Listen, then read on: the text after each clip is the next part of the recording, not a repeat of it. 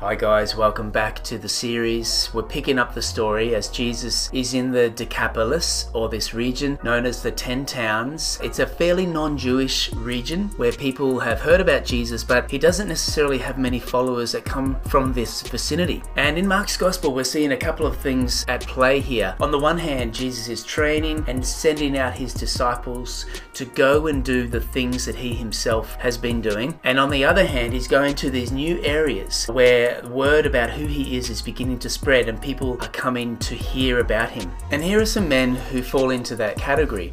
Some men who are just learning, they're just hearing about Jesus, and they bring a friend to him who is both deaf and mute, and they ask Jesus to lay his hands on him. And I love that picture, you know, even for those who are just working out who Jesus is, and maybe you don't consider yourself to be a follower of Jesus or a particularly religious person, you can still bring your needs before Jesus. You can still come to him and ask him to help you, to bring healing, to bring a touch to a loved one. You don't need to know any special words or even have any specific idea of what it is that you're asking. It's just about coming to him. And so these guys asked Jesus to place his hands on the man. Why? Maybe they've seen Jesus heal in that way before. Maybe they've heard that that's the way that Jesus has been healing, by laying hands. But Jesus doesn't do that. He actually puts his fingers in the guy's ears, and then he puts some spit on his tongue, and then he looks to heaven and he says some Aramaic word that I'm not going to try and pronounce here, but literally means to be opened, and the man is healed. He gets to